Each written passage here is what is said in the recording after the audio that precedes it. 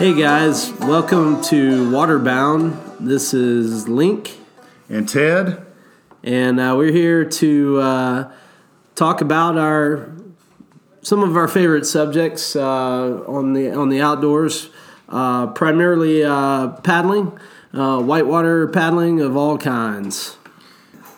But anyway, we were happy with our first podcast. We got it out there, and a few folks listened. So hopefully, thanks a lot. Thanks for everybody that listened and gave us great feedback. Yeah, so maybe somebody will come back, listen to another one. But so I think what we'll do is let's just jump right in here tonight with some trip reports. We've had a lot of rain. And so there's a lot of rivers running.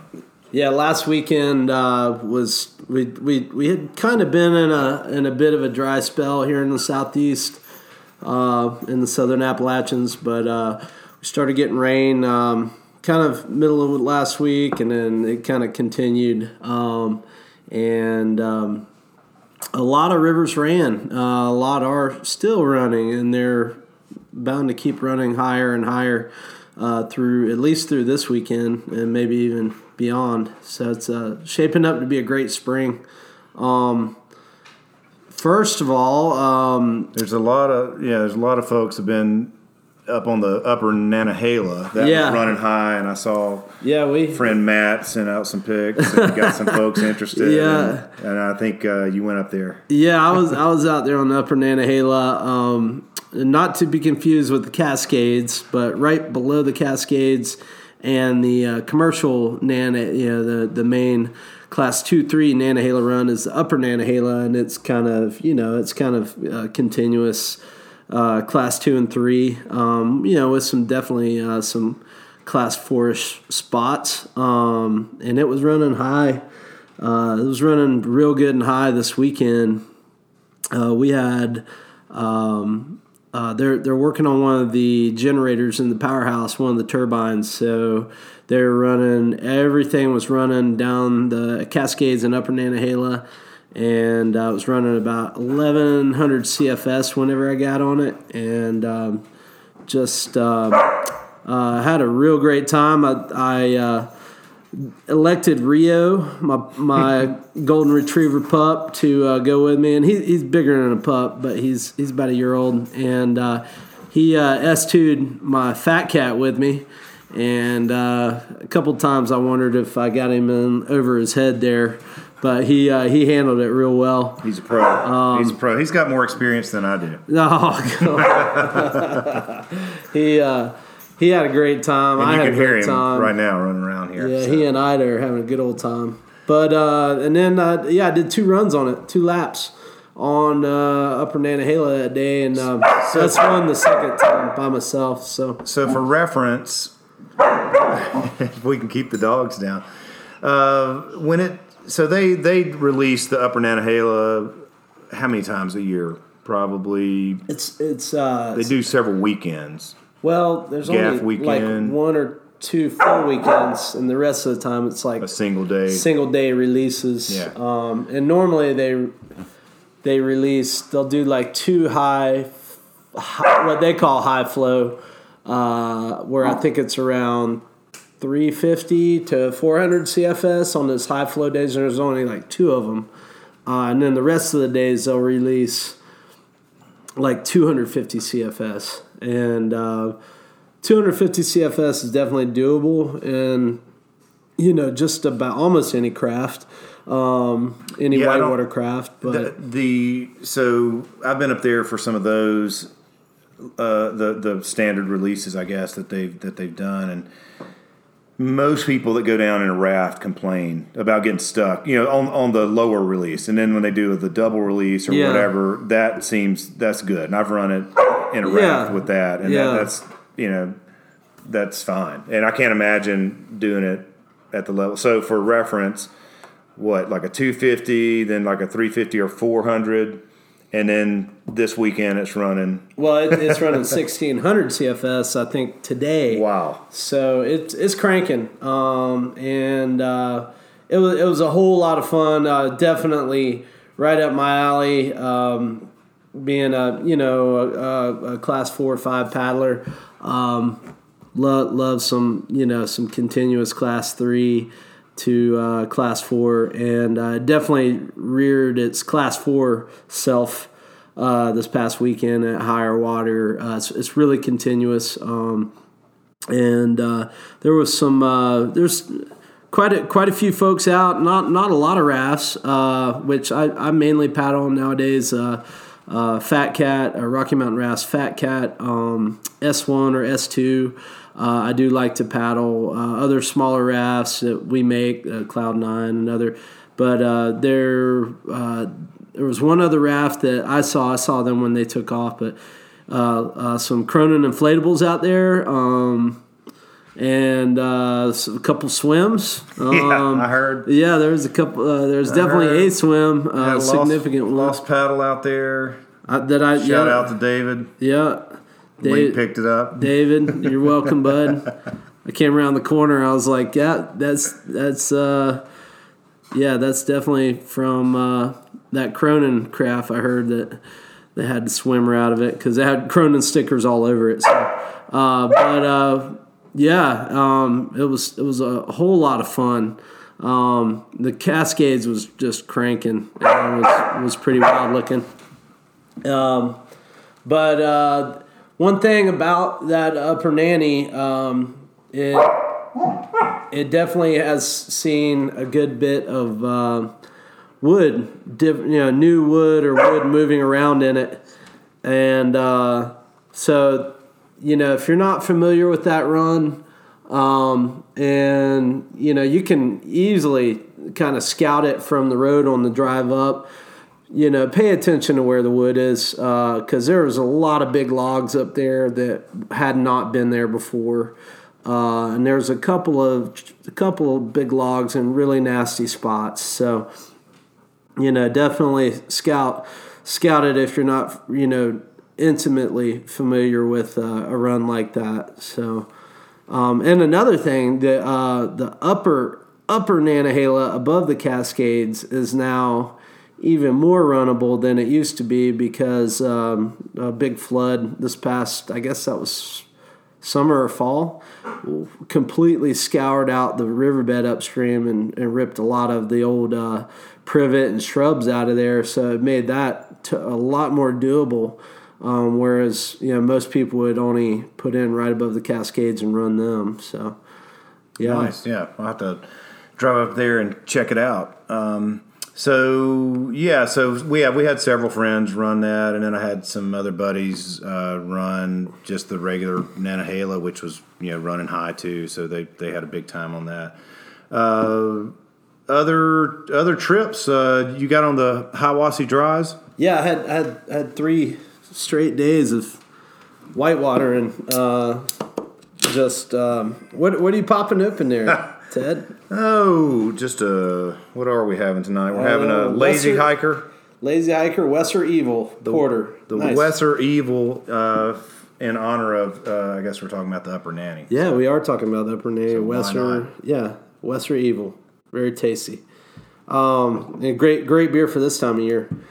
But I had 3 great days paddling out there, and got on the Hiwassee River Dries, which doesn't run very much. Is that in Tennessee or there's the regular Hiwassee a lot of people are familiar with, which is a great class 2, maybe a class 3 in there. Mm-hmm. So the Hiwassee Gorge. Yeah. And what I would call the upper Hiwassee is flows into from Lake Chatuge down into Hiwassee Lake in Murphy, North Carolina.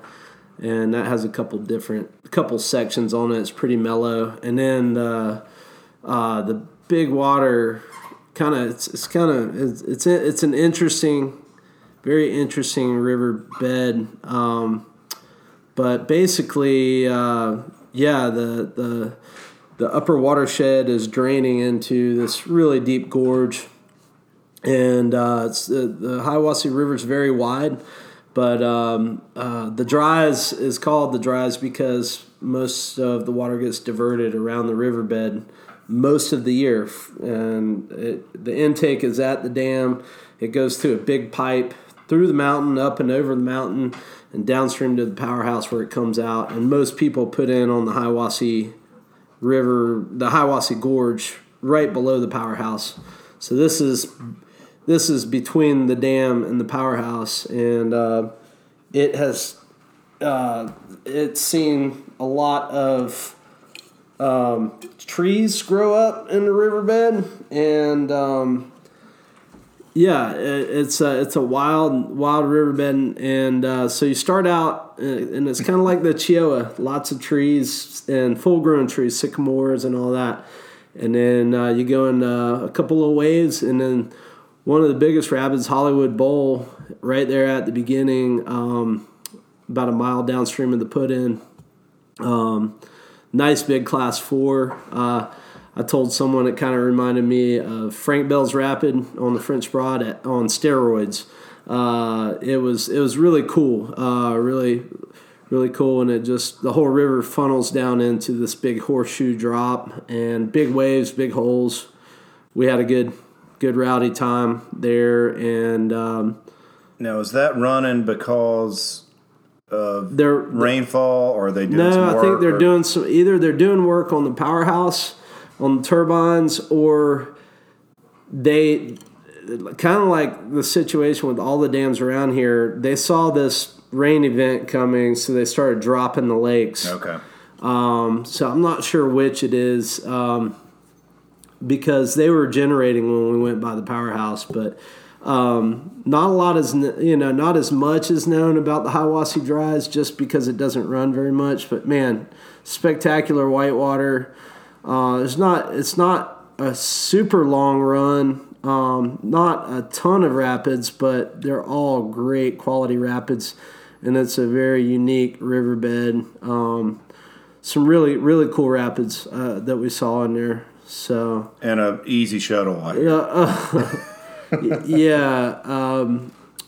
My buddy I was paddling with, give him a shout out, Casey Butler, hooked us up with a pro shuttle driver. She had beer and snacks waiting on us at the takeout. Nice. She dropped us off at we ran 2 rivers that day. We put in on Turtletown Creek, and we took out on right at below the powerhouse on the Hiwassee Dries. So Turtletown, we actually got to run a little rapid. It was probably first descent in raft. I'm not sure, but we had 2 S1s.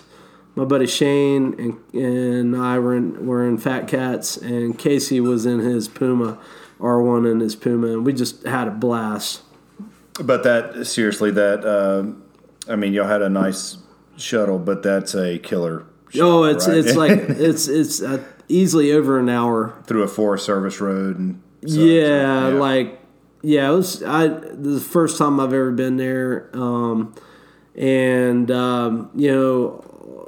if the gates open at the dam, or at the powerhouse, it is possible to park down at the powerhouse, and you set shuttle on the same road you put in off of, but you just gotta know where you're going out there. Yeah. And it was backcountry up in there. It was, it was pretty interesting country. Nice. Back in North Polk County, Tennessee. Yeah, I'd like to do that sometime. A few of my buddies did it a few years ago. Ray and Tommy, I think maybe Chuck. They did it in Ducks. Mm-hmm. And I don't know what the water levels were, but I remember them mainly talking about the shuttle.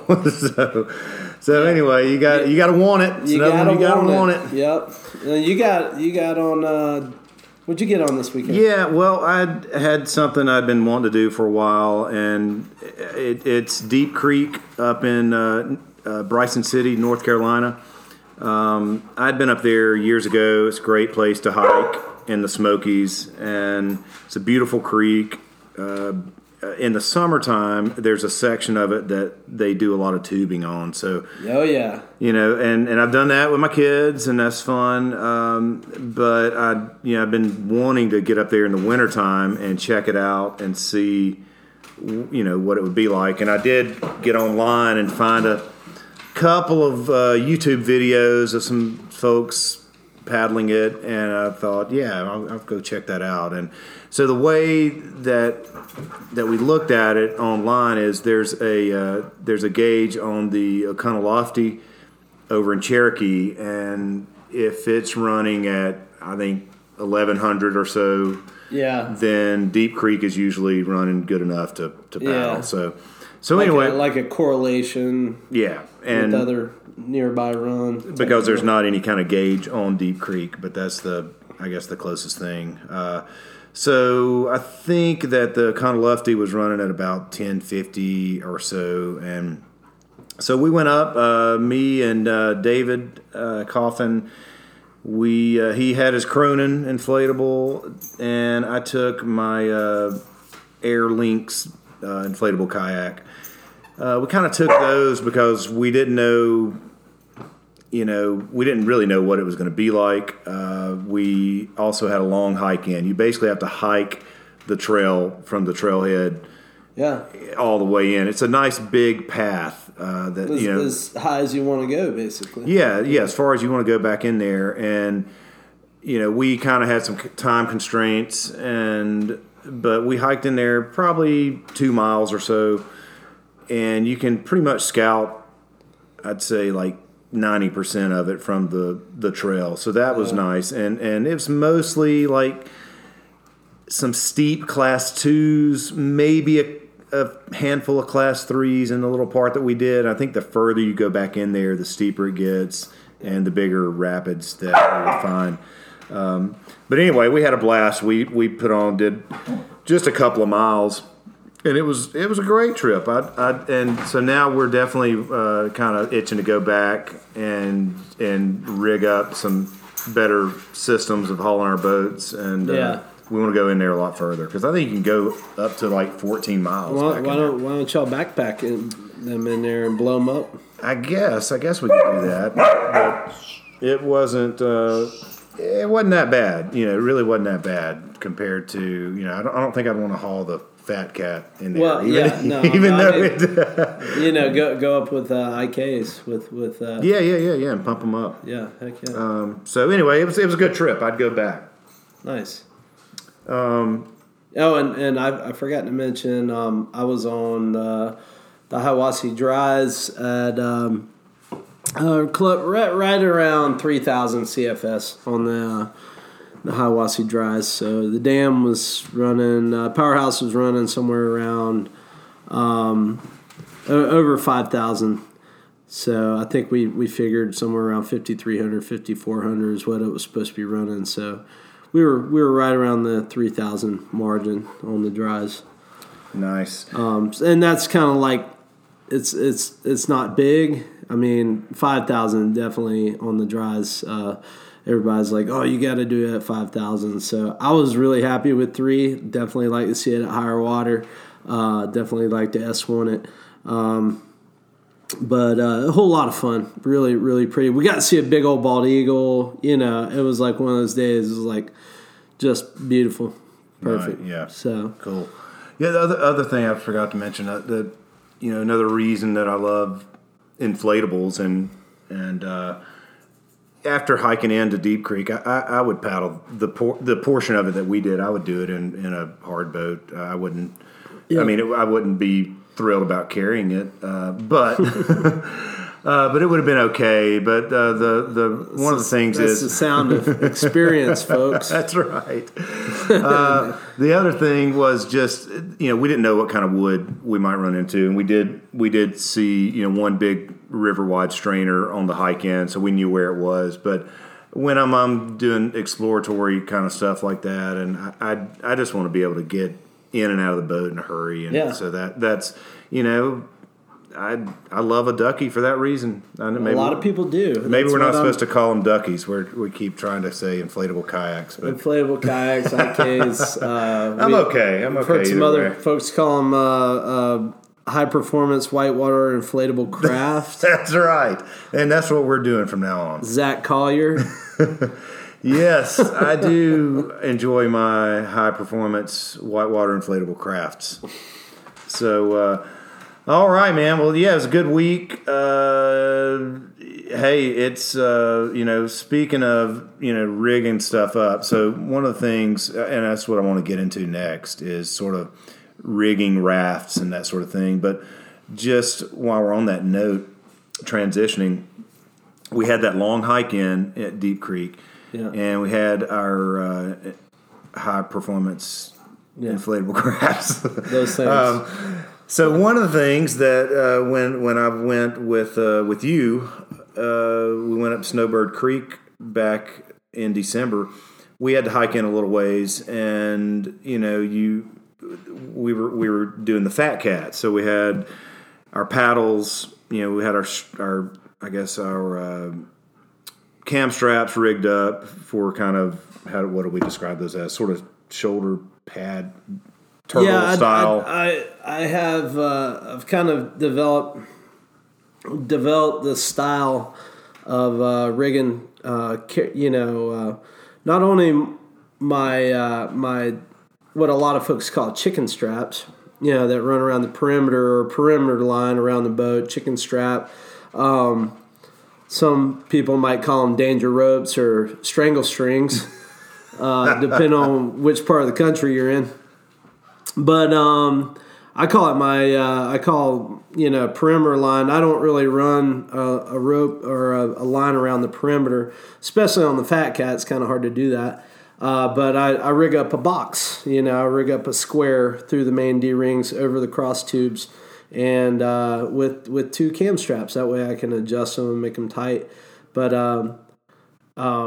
I found that whenever I'm carrying in anywhere or just about anywhere I go paddling, because I like to carry my boat by myself, over my head, and preferably not on my head, is I'll rig my perimeter line, and I'll wedge my paddles underneath that perimeter line.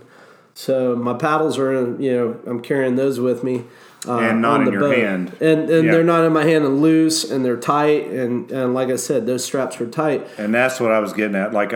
Keep going with this, but I'll come back to the paddle idea. But I rigged two other straps that I use as basically shoulder straps.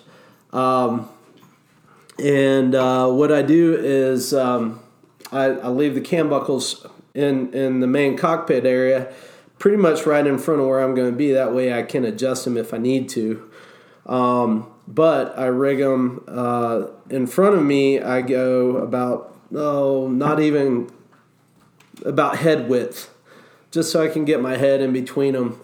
And I rig those under the belly of the boat on my Fat Cat. In a raft, I would go around a cross tube into the back D-ring.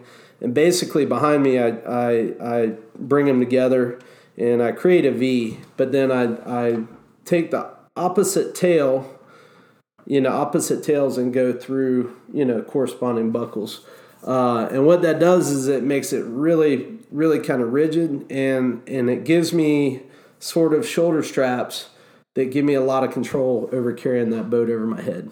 That is a hell of an explanation.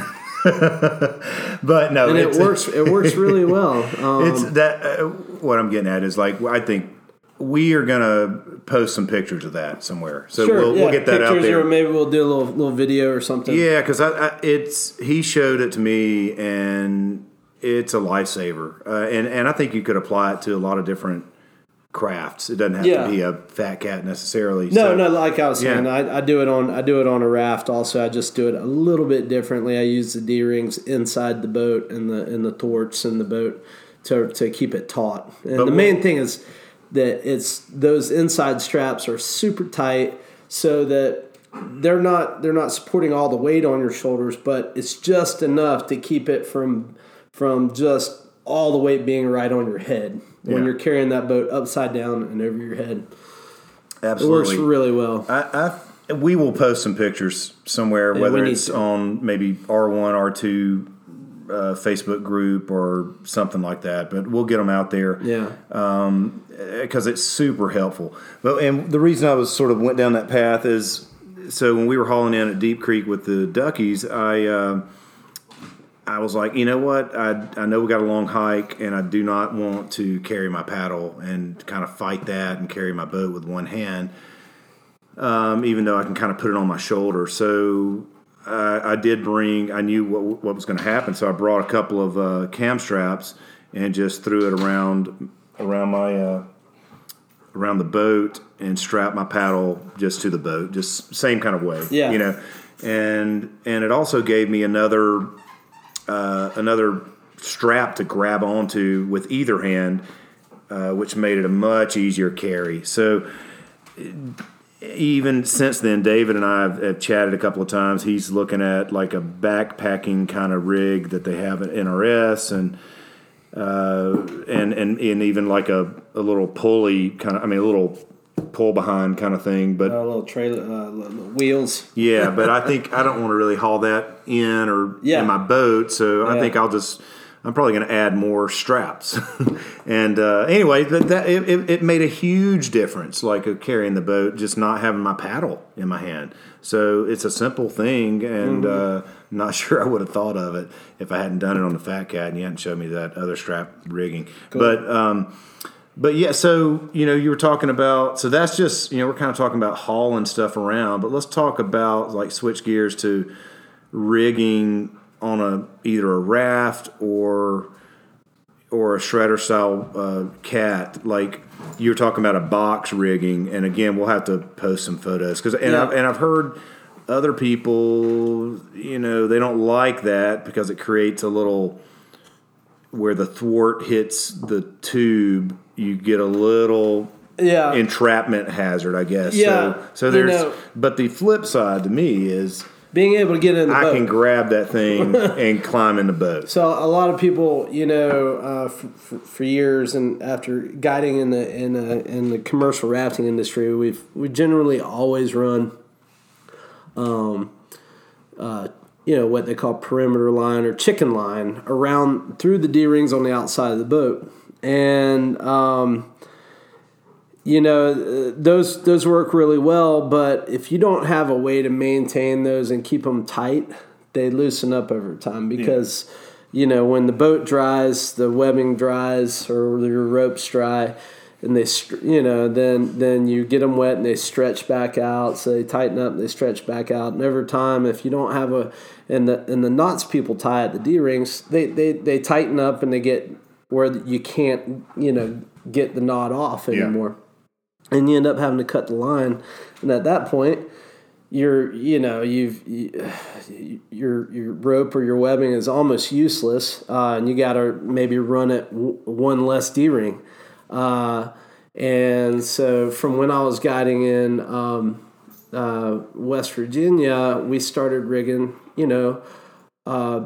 basically cross strap and on commercial rafts. On commercial rafts. And we've had, I think, one incident, and since I've been doing it, I've seen this happen one time where someone got their foot caught, in the strap, and they were extricated by someone else jumping onto the raft with their knife and cutting the line.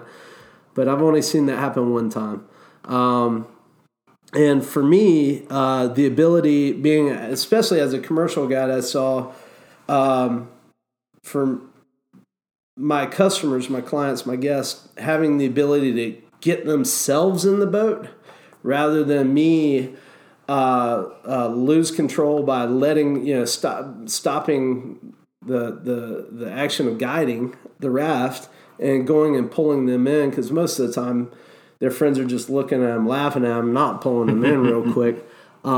Good friends. The ability for them to get a hold of that raft and start to get themselves in, oh my gosh, it shortens their amount of time in the water immensely. The only thing I would think that the other style, perimeter rope might be good on especially, I guess, commercial, is just you can, if people are swimming, it's something to snag onto, something to grab onto. It is something to grab a hold of, and that's the main thing they do. That perimeter line is only so good for getting yourself in the boat because I don't think it'd be very, very helpful for that. But at least you might hang on to the boat. If you know what you're doing. And we even on commercial trips, which I still guide, and I love to show people and teach people how to get themselves in the boat. And we have a lot of people that do it. Just rigging that extra strap over the middle. No one else has to do it, but I call it my get-in strap. And get in. And it helps me. I can boost myself up to that strap and hand over hand myself right in the boat. And there are times where, it's possible with a small enough boat for you to grab a hold of that strap and pull the boat over on yourself. But, honestly, you being able to get quickly back in the boat means less bad stuff is going to happen. Yes. And that I think outweighs the entrapment. I'm danger. With you. Especially if your rope is tight. And I use cam straps. I keep my cam buckles right over the cross straps. And I use 2, so that way I can adjust both of them. And there won't be as much play in that strap. Now, that just reminded me, the other day I did see a video of a guy who took 2 more small cam straps, put them on the ends, kind of where the thwart meets the tube, and pulled down so that they kind of didn't have that little open space. So, and also it might be another option if you're worried about that. Yeah. Also, they make handles that that basically attach around the thwart, the cross tube, whatever you want to call it. And it's like Air makes one. Air Inflatables makes one. I think NRS makes one also. I ordered a couple. I've got one from Air, and then I've got a couple of them from, I think, strapworks.com. I don't know if anybody goes there. I get some cam straps from them sometimes. Cool. But he'll make daisy chains, and you can get whatever you want, and you can get whatever length you want. And he's got a number of different types of webbing. I'm plugging it just because I've used it and like it. I don't have any connection to them, but they've been pretty decent. I mean, they're not as good as the ones that are. I mean, but they're fine. They've got a little rubber handle on them. Yeah. I've got a couple of those that I put on top of the method you're describing there too, and they've been helpful. Yeah. Well, like one strap around the cross tube for your get-in strap to go under to keep it kind of tight against that cross tube. That works. I've seen over the years people rigging, gluing in really small D-rings to run that cross strap over the tube and through the D-rings to the main D-rings on the outside of the boat. That way it keeps it kind of close to the thwart and the tube. The only thing about that, those D-rings aren't made for a load, and once you put them on a load, they pop off. Okay. Most rafts nowadays, even smaller rafts, they have, when I look at raft design, I'm looking at where those D-rings are, and the straight tube D-rings on the outside edges of your boat, especially like in a 10 to 11 or 12 foot raft, those D-rings, I think, should line up with the thwarts. Yeah. With the 2 thwarts usually in that size boat. And they do on the Fat Cat. They usually do on a shredder. I've seen a couple designs where, they made those D-rings, they spread them too far apart, and they created a big opening where, it created an entrapment hazard because they didn't run over the thwart. So, all right. Well, that's a little bit of talk about chicken straps and danger ropes and whatnot. Speaking of straps, you can use them to haul your raft or your inflatable kayak around. That's another thing that I've seen people, asking about, and again, like, we've hauled them in a number of ways. These, how do you like to haul your small personal rafts around? Do you put them on a trailer? You put them on your roof rack? Do you haul them, deflated? Let's talk about that. I don't have as nice a rig as you do. I don't know about that. With your with your trailer, that's pretty swanky.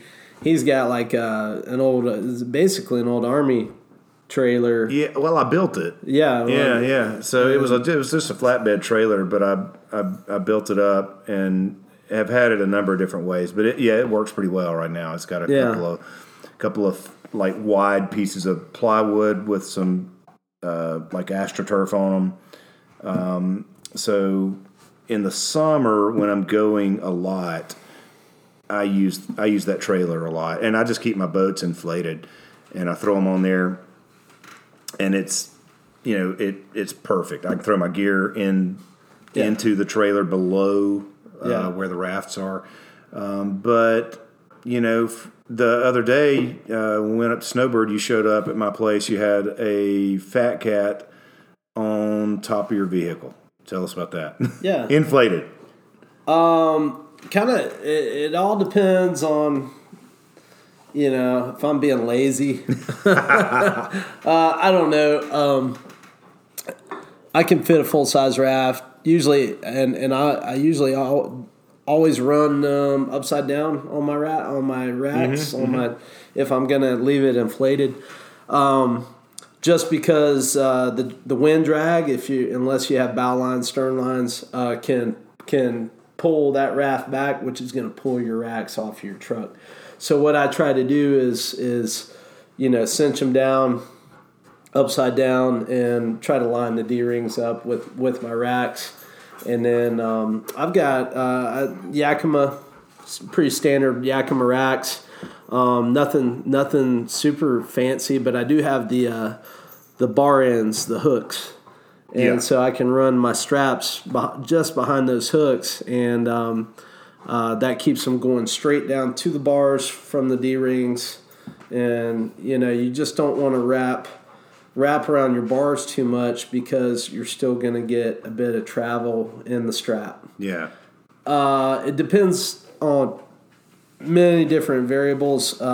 But on a shuttle, how far am I driving? That's how far shuttle. I'd throw anything, and we did that. We stacked a couple of them up. It was kind of ridiculous. Yeah, it looks funny, but it's like, we got the takeout that day, and we blew our rafts up, and we stacked them on top of one another, and we were only going like 2 miles. Yeah, I wouldn't go on the interstate like that before we hiked up a trail. Yeah, so but generally speaking, I always rig. Minimum of 2 straps. Depends on what boat, how much it weighs, where I'm driving, how far I'm driving. If I'm getting on the interstate, I don't have a raft on top of my. I've done it before, trust me, and it was blowing around a whole lot, and I had to worry about it with 18-wheelers. But what I like to do is, if I'm just running over to the Chattooga, which is 30 miles from my house. It's all 2-lane roads. I just, I'll throw it up on top of my truck. The Fat Cat only weighs 56 pounds. So I just run 2 straps on it if I'm doing what I call quick and dirty tie down. It's tight, but I only use 2 cam straps, the same basically ones I run for my box, get in strap perimeter line. Yeah. But if I'm worried about some winds and I want to leave my boat inflated, I have 1 strap per D-ring going down to the bars. Yeah. That way you're not pulling your bars together when you cinch down on those straps, which can also, basically affect the bars, the integrity of the bars. Sure. And of course, the other easy option is to deflate. But, I've read different threads, and it makes sense to me. Like, a lot of times the damage that happens on rafts is when you're transporting them. So, whether it's a cam strap buckle or something rubbing, for long distance, depending on like how far you were going. Or rolling them up and up. just throwing it in the back of your truck where your jack is. Or yes, something sharp or shutting a door on them or whatever. So I think it's important to be careful with them and like I said, I've hauled them most of the time. I would rather have mine inflated before I leave the house, but I do it any number of ways. It just depends on the day. Sometimes I'll deflate it, throw it inside the vehicle. Well, if I got a long drive, that's the way I like to do it. But, and also, are you paddling the next day in the same place? Are you camping with it? You're saving room in your rig.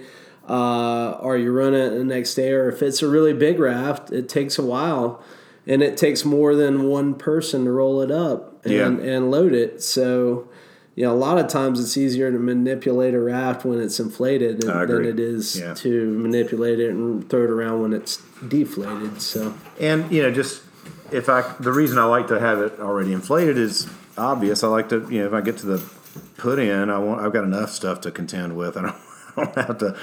Inflate the whole thing, but depends on the day and situation. But okay. Well, anyway, there's a lot. I guess we're scratching the surface. Get some straps, folks. Get you some straps. Well, the main thing is if you run a perimeter line on your boat, if you want to run a perimeter line, some people don't like them. I get it. Generally with an oar rig, oar frame.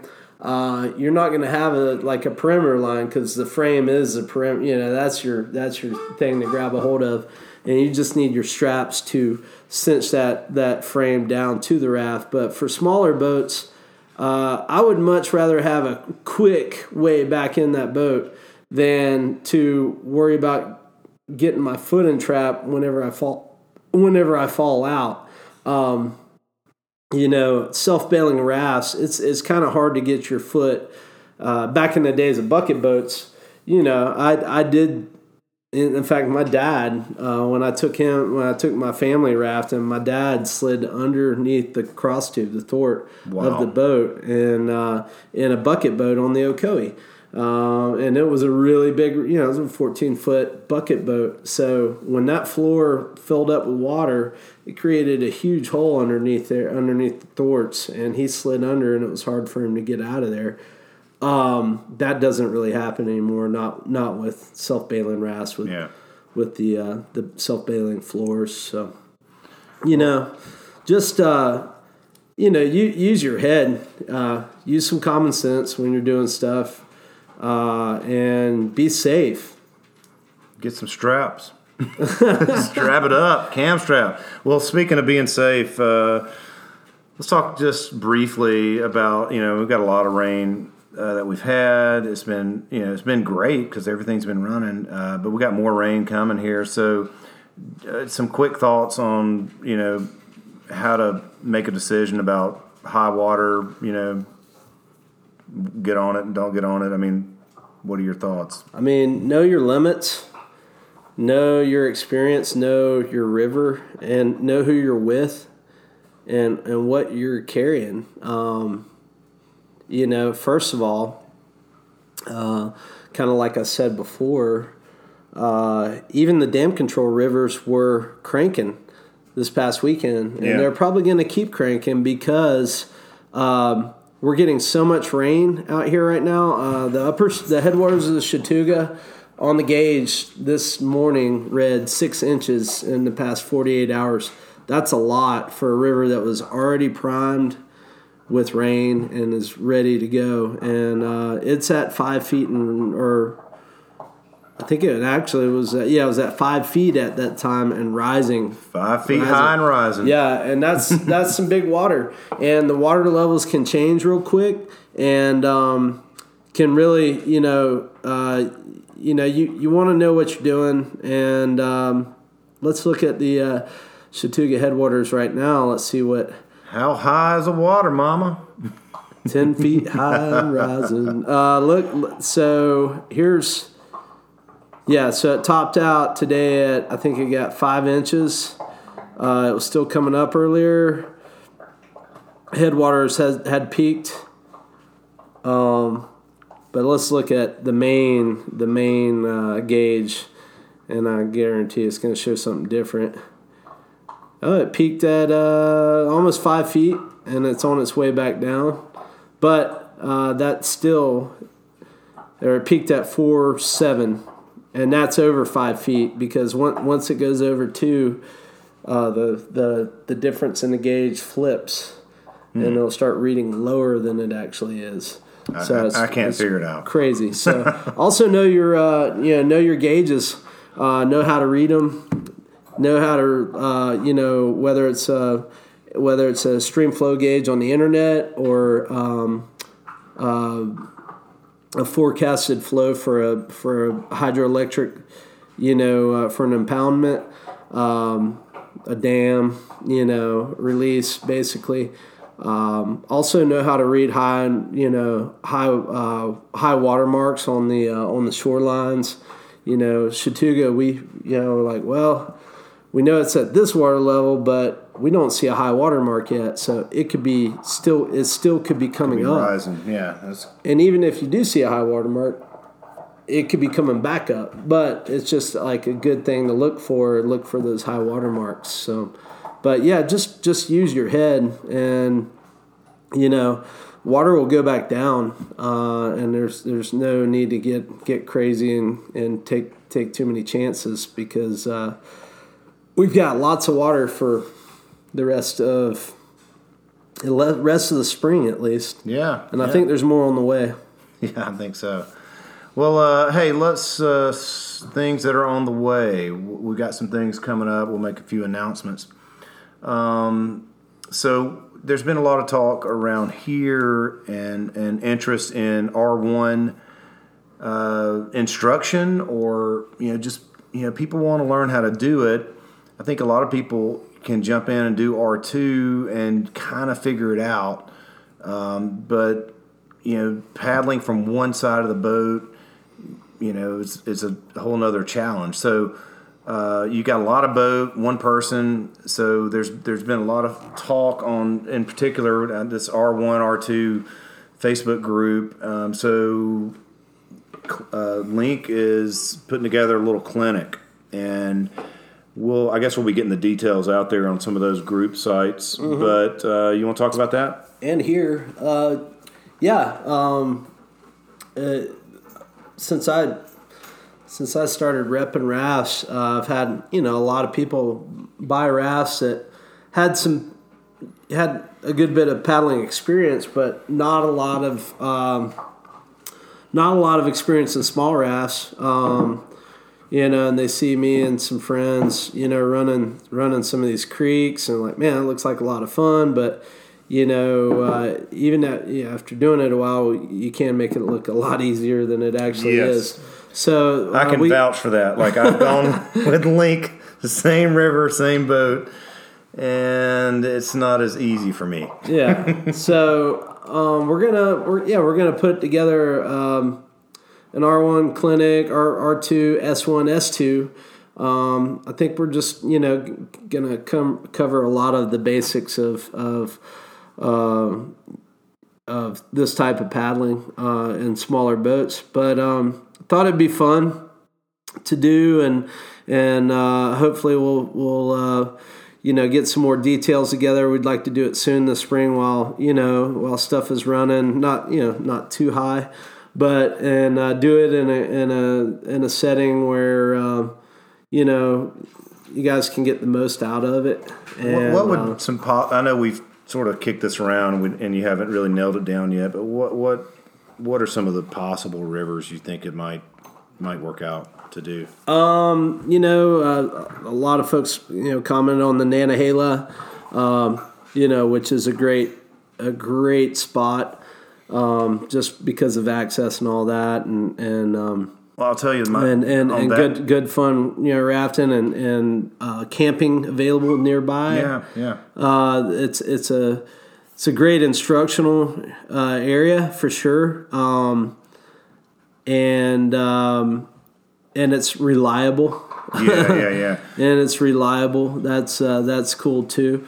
But for R1, R2, there's more than just paddling involved. So, and I do want to get into with people, showing them how to rig a boat and how to carry. And I agree. All the stuff we talked about before. Yeah, it's not intuitive. You don't just figure it out. No, I mean, that system I showed you, it's been evolving, and Well, I say you don't figure it and it's different. You don't figure it out immediately. Like, you've been at it a long time, so you're developing ways to do it. But if you go buy the boat the next day, you can't get online and look it up. And that's sort of the point of what we're doing here, and some of these Facebook groups too, to just sort of share some information. Yeah, definitely. And we're going to announce dates and probably a little bit better description of the clinic. Definitely, if you're interested, stay in touch with us. Chris, we're talking to you. It would definitely help things if you have at least have your own raft. Yeah. We may have a couple of extra boats available, but it's going to be pretty limited. Definitely your own, in the range of 11.5 foot, I think 12 or 11.5 foot down to 9 or 10 feet. Anywhere from Puma size down to Puma or Avon Scout size down to inner tubes. Down to inner tubes. Right on, Ted. No, but down to Mini Me or Cloud 9 size. Hopefully we can kind of impart some knowledge, make it easier on you. And I think it'd be great. Show you how to have even more fun. And you'll meet people, and then you'll have some more paddling buddies and kind of similar skill set, and I think it'd be a great thing to do. Yeah. So I'm excited about it. So what are some other things coming up?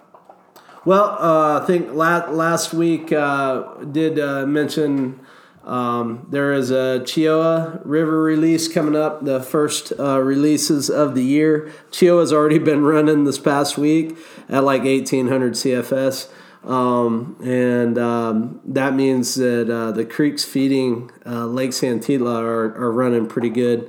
Santitla Creek and Snowbird Creek, and that's called Tallulah up there also, running through Robbinsville. But what does it run on the release? The releases release right at 1,000 CFS is the normal regular release. They used to do lower on. It was weird. Higher on Saturday, lower on Sunday, so they wouldn't conflict with the high or the low and high release on Tallulah. But since they've been releasing over the past close to 10 years now, we've talked them into trying to release the same amount every release. That makes it quality. And 1,000 CFS is it. So it's been running pretty good, but it's the first schedule releases this weekend. Definitely been an interesting summer last year, fall and winter so far this year. So if you are out there, be careful for wood moving around, new wood, just strainers, all that kind of stuff, log jams. Watch out for them. So that's one of the things I'm looking forward to getting out there and looking for, is to see if any of the wood is moved. And people need to have some pretty good skills to get on that river, right? I don't know. Solid class 4 skills. Solid class 4 skills. We tell our commercial guests. I've been fortunate to guide on the Chioa. It's one of my favorite rivers to guide on.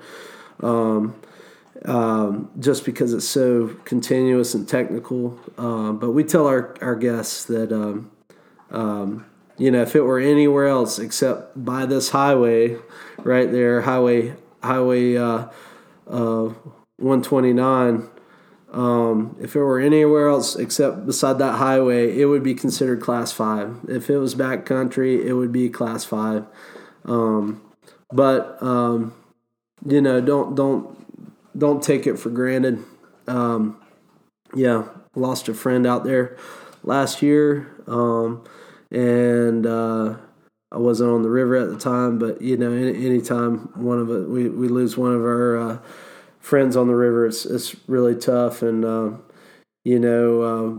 commercial trips out there, we run a pretty tight ship, but stuff happens, and luckily we have a pretty good safety record out there. So. And what company are you running with? I work for Endless River Adventures. So, we're one of the only companies that still does regular trips down here. Yeah. So, and I love working for those guys. So cool. It's a blast. But then also right over on the Nantahala River is the Nantahala Racing Club's Glacier Breaker races this weekend, Saturday and Sunday. So they have a downriver. They do slalom down at the Nantahala Outdoor Center. It's a great event, and really, I think very family friendly, good bit starting to happen. Spring is here. All right, it's coming on. So, all right. Well, I think we're going to wrap it up here, man. Any parting thoughts here? No, just you guys get on the river, be safe, have a good time, and all right, folks. We'll see you next time. Thanks. See you downstream.